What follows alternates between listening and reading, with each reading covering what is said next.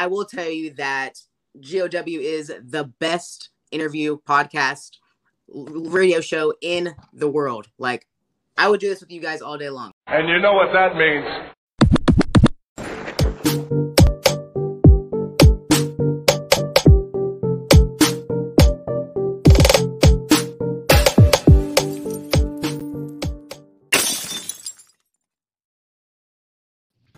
Ladies and gentlemen, thank you for joining us on another episode of the Generation of Wrestling Podcast. As always, yours truly, the 29-year-old piece of gold, the franchise, aka the GOW's resident tribal chief. And with me today, we got a special guest. He is a former Impact, Impact World Champion. He's a former Impact X Division Champion, former Tag Team Champion, as well as former NXT member as well. We got wrestling legend, Impact Wrestling star Eric Young in the building. Brother, how you doing?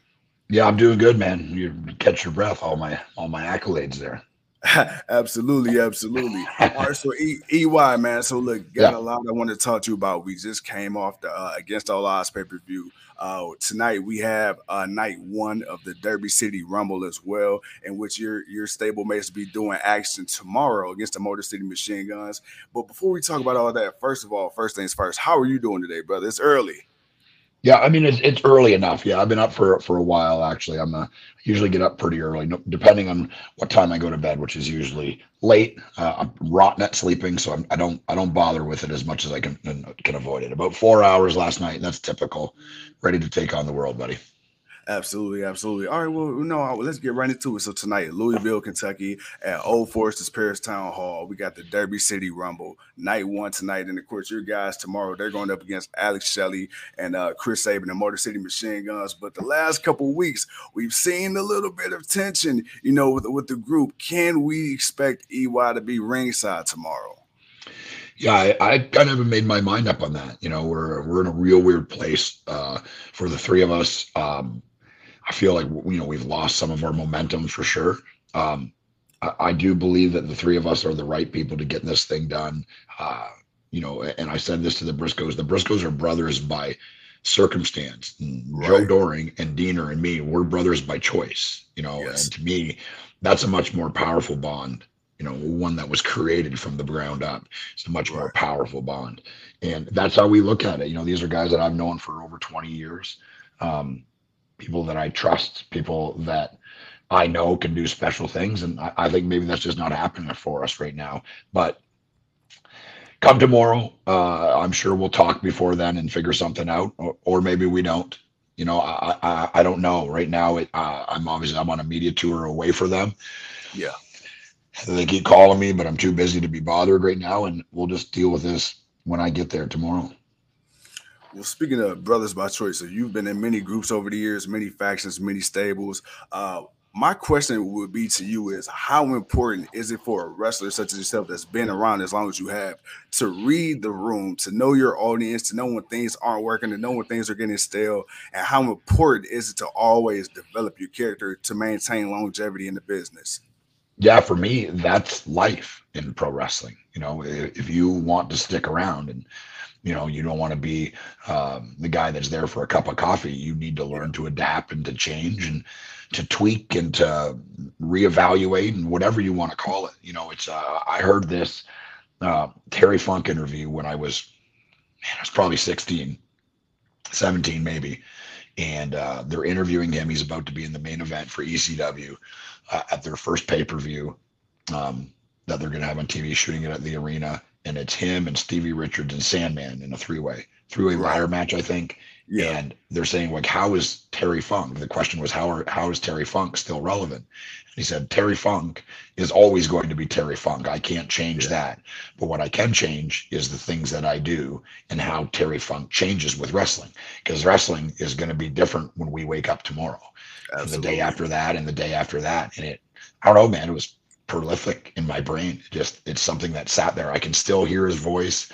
I can still see him sitting there in the chair giving the answers. And that's 27 years ago, and it's still a very vivid memory for me. And that's how I've kind of always approached it ever since. Things are going to change, and sometimes you're going to get saddled with something that you don't really want to do. But for me, if you can prove that you can do the thing that you don't want to do, what are you going to be able to do when you're given the thing that you want to do, you know, and that's Absolutely. how I've always approached it. I'd never done any comedy wrestling anywhere in my life, in my career, before I got to TNA. And they said, Right. well, we want you to do this thing where you're kind of paranoid and kind of funny, and we'll put you some vignettes. I'm like, yeah, perfect. I didn't know if I could do it, but I just said, Right. yeah, I could do it.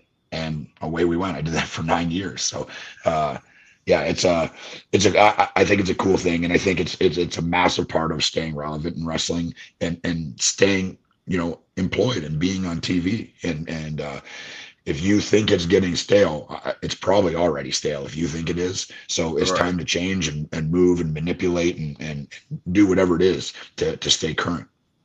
Speaking of being able to stay current and stay relevant, and like you said, you never done any comedy wrestling. Then you came to TNA, you had the paranoia gimmick, which you were really good at. You really played into it. How hard is it not to get pigeonholed or typecast into a specific gimmick? Because you see guys and girls who they're so good at a gimmick, and it's like, damn, it's hard to see them. It's like an actor, right? You used to Yeah. see an actor in a certain type of movie, and then when they try to do a different style of movie, it just doesn't work. How are you able to go from such a silly gimmick and then still be taken seriously in the current role you're in now? Is Yeah. it like a mental adjustment as well? I think for sure there is. And I don't think everybody can do it. And I think one of the reasons why I've been able to have a job for so long is I am able to do it. And it's not that I think I'm able to do it. I've done it, you know, 6, 7, 10, 12 times over the Yeah, last 20 some odd years. So if it wasn't something that I knew that I could do, but it revealed itself as we went, you know, like switching from, you know, the happy-go-lucky guy that's scared of everything that everyone yeah, likes and is everybody's buddy into, you know, this kind of mean, you know, foreign group leader, and then switching from that to the band and tagging with Kevin Nash yeah, and Scott Hall. Like these guys ooze coolness, and I can't just yeah. show up and be like, oh, hey, I'm with these guys too. So, you know, Right. there's things that you need to do. You know, I mean, these are measures you need to make. And in wrestling, it's like I was saying earlier, every second of your TV time is an opportunity to tell your story, whatever Right. that story is. And that's in the way you talk, that's the way you use your eyes, that's the way you stand, the way you move your hands, how you get in and out of the ring, the clothes you wear, the gimmicks you wear, the boots you wear, how you enter the ring, how you exit the ring, the moves you do, how you move in the ring, how you climb the ropes. Those are all tools for me to tell my story, trying to convince the people that are watching that I'm this thing or I'm that thing or I'm this kind of person or I'm that kind of person. And if you're not working on those things, people get lost and they don't understand. You know, all of that stuff is 10 times more important than Yeah. the moves that we're doing. The moves are a tool. It's a tool to tell the story. And if you're, you know, like right now, I'm Eric Young and my finish is the pile driver. Right. 16 years ago, the WWF at the time banned the pile driver and said Yeah. no one's allowed to do it because it's too dangerous. I said, well, I'm done. There's no Right. better finisher in the world. The biggest company in the world just said they're top of the line, number one Yeah. athletes in the sport aren't allowed to do it because it's dangerous. And I switched to it from that day and still use it to this day. And for me, Eric Young, he doesn't want to beat you. He wants to hurt you. He wants to injure you. And everything I do and every move I make in a ring and everything I do, I'm telling that story or trying to tell that story. So I don't seem like everybody else. I can't be screaming and yelling, I'm going to do this and I'm violent and I'm going to break your neck. And I get in the ring and start doing flying head scissors. That Yeah. doesn't make any sense. That's a disconnect.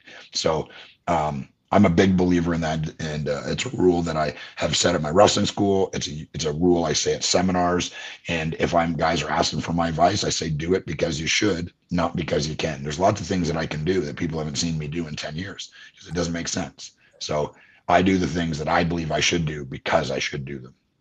It's funny you said that because you talk about the art of storytelling, and like I said, you've pretty much been in since the inception of Impact, damn near. So you've come into where we've come from very serious and over the top characters from the Attitude Era part of wrestling to even now. But the thing that you said, there's a disconnect, right? Because traditionally you're taught that baby faces have this move set, the bad guys have this move set, and it was at one point generally looked down upon for the bad guys, quote unquote, to do the cool spots, right? It was more methodical. And then you would say the coolest spots for the baby faces. How important for you is it to maintain that integrity of proper heel versus babyface character and storytelling?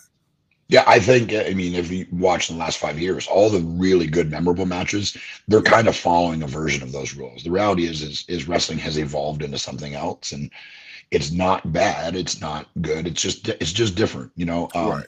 I think too much goes on. I think we throw away things and do things for the sake of, hey, I'm an athlete and I can do them, so Yeah, I'm going to do them. And I think the problem with that is an average person, you know, and even a diehard wrestling fan has a hard time digesting all that. They have a right. hard time keeping up, and they're not given time to appreciate this super cool or super dangerous or super athletic thing because Yeah, they're off to doing the next thing right away. So you know, and I was guilty of it as well when I was younger. And this isn't like an old guy on the pulpit, and no, don't do this and don't do that.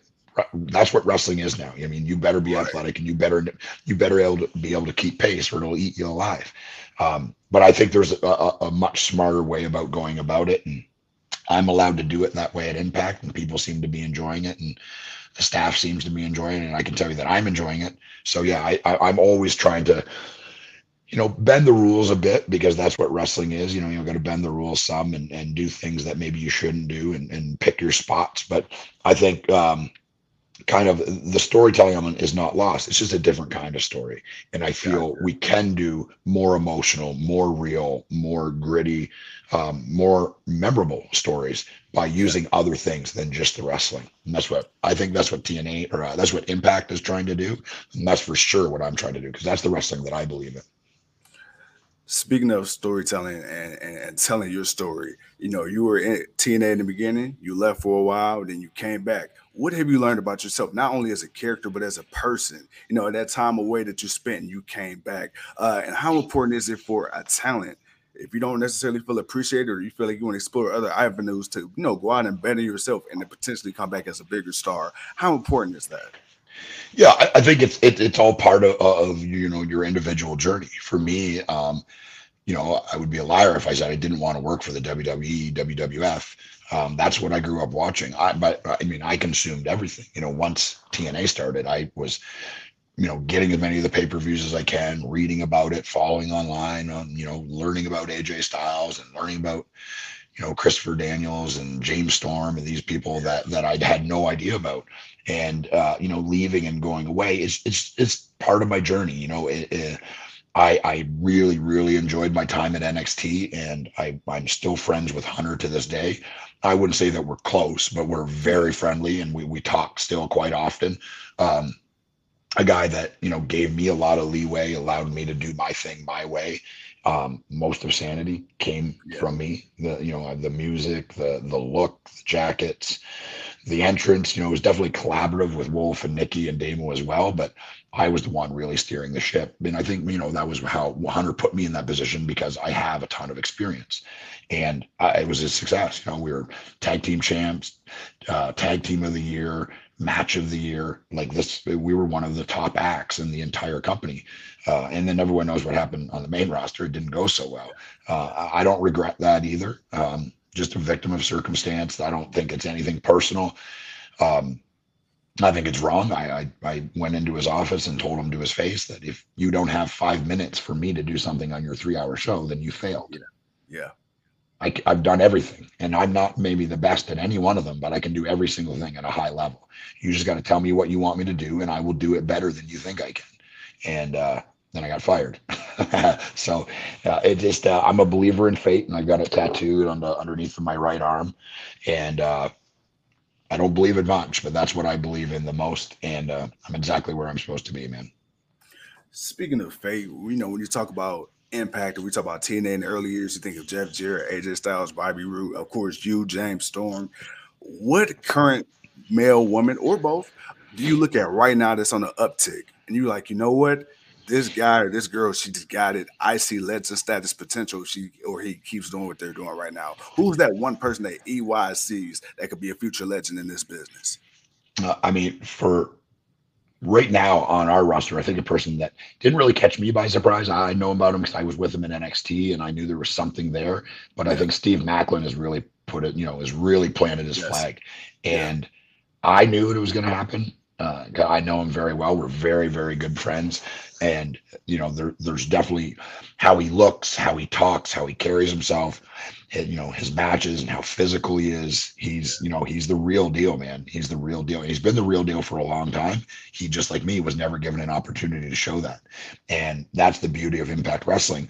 You get hired, and Scott D'Amore and, the writing team and Anthem Sports are going to figure out a way to put you in the best position to succeed. That's what promoting is. That's what writing is. It's not, here's my idea, do these things that I want to see. And that's how it works at the other place. You're basically just fixing somebody else's mess every day. In Impact, it's a much more collaborative effort. Everyone's pulling the rope in the right direction. I feel like everyone is trying to have the best match or best segment possible. And in turn, that's making the company better. And that's how we all do better collectively, is by getting the word out. Look at, like, we don't have the money, and the production value is not WWE. That costs money to look like that. I would love for our show to look like that, but the reality is it costs millions of dollars, and that Anthem Sports just doesn't have. But I think we go with a grittier look and a more down to earth look, and it's a look for a pro wrestling show. We're not trying to make a television show. We're making a wrestling show. And there's a difference, in my opinion. And if you're a wrestling fan, I think you agree with me.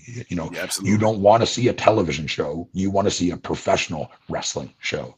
And that's what Impact is doing. It's written by wrestlers and fans for wrestlers and fans. And I think they're nailing it, man. There's something on every show for everybody.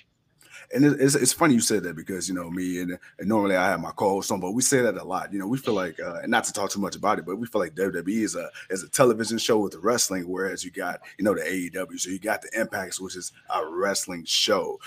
But speaking of Scott D'Amore, how instrumental has Scott D'Amore, because Impact's had plenty of regime changes, how instrumental has Scott D'Amore and Gail Kim been as far as, this rejuvenation of sorts for Impact Wrestling? And what do you think is the key for Impact staying relevant, even when it went through its laws? It's back on the uptick, and it's always been right there with WWE. Yeah, it's for me, Scott has created something very special here, and like I said, it's part of it is the simple fact of hiring the right people, and hiring the people that are good, that he knows have something to give, and then putting in them in position to show that thing, whatever that thing is. There's not one way to do it in wrestling. There's not one way to get over. There's not one kind of character. There's not one kind of storyline. It's a variety of those things, and we've got tons of different ways of coming at you, pro wrestling wise, and that's and that's what he's doing. They're constantly trying to figure out how do we get into a bigger building, and how do we get more people in here, and how do we get more viewership, and how do we get on more TV channels, and how do we get overseas, and how do we get back on TV in the UK. This is Scott does not sleep, I promise you. He's doing it because he loves this company, and he loves the people that follow this company. He is a tireless worker. Anthem Sports is an excellent partner, and they just kind of step back and say, we'll take care of the business end, and you guys do the pro wrestling, and that's what it should be. And it's a really, really good team, a really, really interesting time to be there, and seeing it grow. Is not growing by leaps and bounds, but micro changes. It seems every week we're marching in the right direction, and that's a fun thing to be part of, man.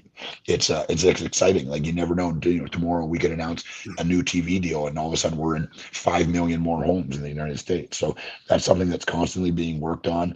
The wrestlers themselves, I mean, I can only speak for me, but I don't concern myself with that too much. I concern myself with what I'm given, and I try to make it the best that I possibly can, no matter what it is.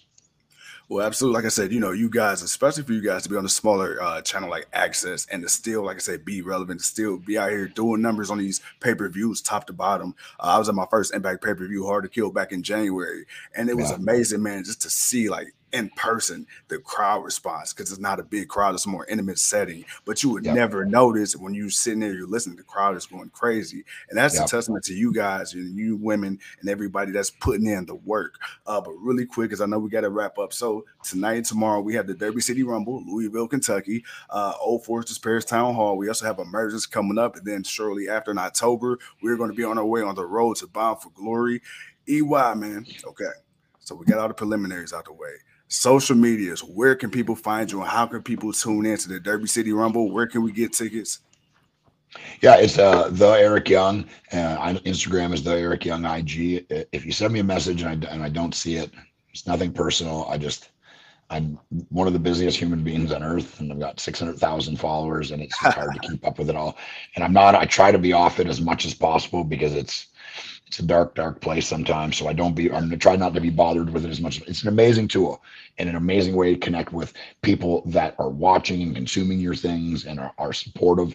And I do it as much as I can, but it can be draining. It can be draining, and flying here and flying there. And I go to Germany next week, and I'll be on a plane for, in the course of 5 days, 26 something hours on planes. So I don't have a ton of time to be scrolling and responding to everybody. So if you send me a thing, I'll get to it eventually. Or if I don't, it's nothing personal. Come to a show, talk to me there. I'll chit chat with almost anybody. So yeah. And I know you can do the Fight TV way for Emergence. If you're in the Chicago area or anywhere close, come down. The Cicero Stadium is a really cool place to see a show. Like you were saying, it's not these huge buildings. It's small. It's intimate. They pack you guys in there on top of each other. The atmosphere, everywhere we go, the atmospheres are always cool. There's not 20,000 people, but it's people that are passionate about wrestling, passionate about the Impact product, and passionate about being there and supporting it. And you can feel it, man. And when we feel that energy, it makes us perform at an even higher level. So like I said, it's a drug that just can't be replaced. I can't get enough of it. Well, I'm not a pro wrestler, but I'm sure you guys would have 500 or 600 hardcore screaming fans as opposed to 15,000 just sitting on their hands. So, yeah. But with that being said, Eric, thank you so much for taking your time to join us. Like I said, guys, tomorrow we have the Derby City Rumble tonight as well, July 15th and the 16th. Go get the tickets. Go to Fight TV. Also, check this man out every Thursday on Access TV for Impact Wrestling. Ladies and gentlemen, thank you once again for tuning in to another episode of the Generation Wrestling Podcast. I'm the franchise. He's Eric Young. We'll talk to you soon.